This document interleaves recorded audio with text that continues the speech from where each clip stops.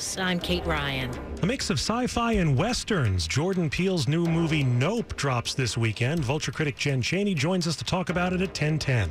A new start for some rescued beagles. I'm Neil Augenstein. Good morning. Great to have you. It's now 10 o'clock. This is CBS News on the Hour, presented by Indeed.com. I'm Deborah Rodriguez in New York. President Biden isn't letting COVID get him down. He tested positive yesterday. White House correspondent Stephen Portnoy. Aides say the president is still experiencing mild symptoms and keeping busy. The White House tweeted a picture of him signing a bill Thursday that temporarily waives tariffs on imports of baby formula. Today, we're told he'll take virtual meetings with advisors to discuss gas prices and his legislative agenda. We're expecting another update on the president's health later today. So far, the First Lady's tested negative. New CDC data shows infections at assisted living facilities in the U.S. are on the rise. CBS's Alex Tin. The number of COVID-19 cases in nursing homes is roughly as bad as it was at this time in 2020, according to figures now published by the CDC. More than 11,000 new infections of nursing home residents were reported for the week of July 17, more than 13 times worse than at this time last year. An audience member tried to attack Congressman Lee Zeldin on the campaign trail near Rochester, New York.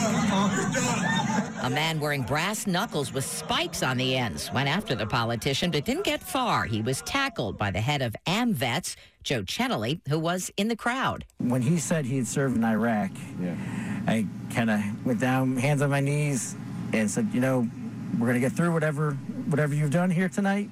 I said, but you're going to get better. The suspect's been charged with second-degree attempted assault and released on his own recognizance.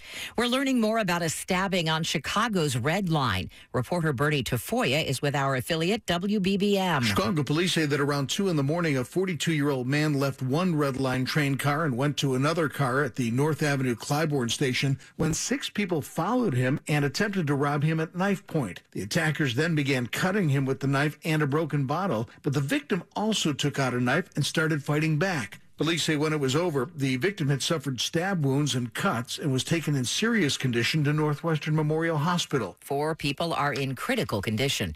The heat wave that's baking the deep south and the northeast is expected to hang around right through the weekend. Lance Menard, a farmer in parched Perry County, Missouri, is crossing his fingers. We are supposed to have some rain next week. Hopefully that'll help. I don't know if it'll help the temperatures, but some rain will definitely do us some good. Retirement day could be right around the corner. Let's see if I can make you a millionaire tonight. Tonight's Mega Millions jackpot is up to $660 million. That's the 9th largest grand prize ever. Odds of winning are still just 1 in more than 302 million. Dow up 26. This is CBS News.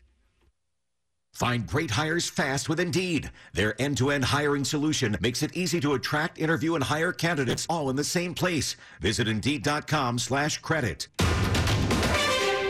It's 10:03, Friday, July 22nd. Mostly sunny and hot. Highs in the low to mid-90s.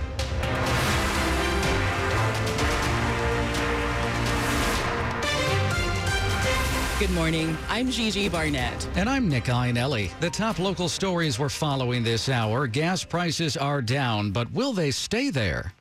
Gas prices may continue to drop for at least another 2 to 3 weeks. That is barring any hurricanes or unexpected disruptions. Patrick Nahan oversees petroleum analysis for Gas Buddy. He says in the district, prices could edge closer to $4 a gallon. And according to their fuel tracking app, nationwide, there are now at least 35 stations where you can fill up for under $4 a gallon. He says where we go from here depends on the economy. If we get better news than expected, we could see prices going up. And keep in mind, hurricane season is upon us as well. So if we see any major hurricanes heading for the Gulf of Mexico, that could be bad news as well. Melissa Howell, WTOP News. Last night's January 6th committee hearing was designed to show that President Trump failed to take action to stop the insurrection and that he wanted the mob to attack the Capitol. The committee released outtakes from a speech Trump recorded the day after the attack. But this election is now over. Congress has certified the results. I don't want to say the election's over. I just want to say Congress has certified the results without saying the election's over, okay? There was also a reaction from Trump's deputy national security advisor to a Trump tweet complaining that Vice President Mike Pence failed to act to overturn the election. Matthew Pottinger told the committee that he would, when he saw the tweet, he knew it was time to leave. I had said earlier that it looked like fuel being poured on the fire. So that was the moment that I decided that I was going to resign, that would be my last day at the White House. I simply didn't want to be associated with the events that were unfolding on the Capitol. The hearings will continue in September. The Department of Homeland Security's Inspector General has begun a criminal investigation into erased Secret Service text messages from around the time of the January 6th attack. The Washington Post reports the IG has also ordered the agency to immediately stop searching for the text messages. Those texts could reveal what President Trump was and was not doing as his supporters attacked the Capitol building. Election 2022 on WTOP now. The final count for Maryland's primary is at least a week away, but some candidates have taken a look at the count and decided that they don't need to wait any longer to concede. Among those reading the handwriting on the wall and the votes that they haven't gotten so far was Democrat Doug Gansler, the former Maryland Attorney General, who was in the crowded field for governor. In a Thursday afternoon statement, Gansler called the results personally very disappointing, but said he'd dust himself off and look for other ways to serve Maryland. Other candidates in that primary, Wes Moore, Tom Perez, and Peter Franchot, continued to wait and see what the final mail-in ballot count would bring. Kate Ryan, WTOP News. 9 people are suing Prince George's County, claiming they were held illegally in the county jail even after a judge ordered them to be released. The suit in federal court is seeking class action certification.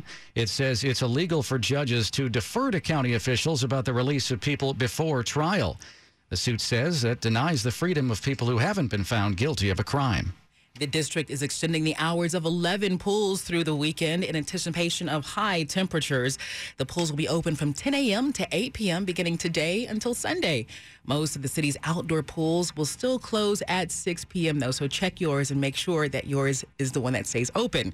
At least one pool will be open late in every ward, but 2 pools will be open till 8 in wards 5, 7, and 8. Coming up on WTOP, Space Invaders meet ranchers in the latest Jordan Peele film called Nope. We talk with Vulture critic Jen Chaney. It's 10:07. When your celebration of life is prepaid in advance, it becomes a gift from you to your family later, because no one should have to plan for a loss while they're experiencing one. Paying in advance protects your loved ones and gives you the peace of mind you deserve. Let us help you plan every detail with professionalism and compassion. We're Domain Funeral Homes. Find us at dignitymemorial.com.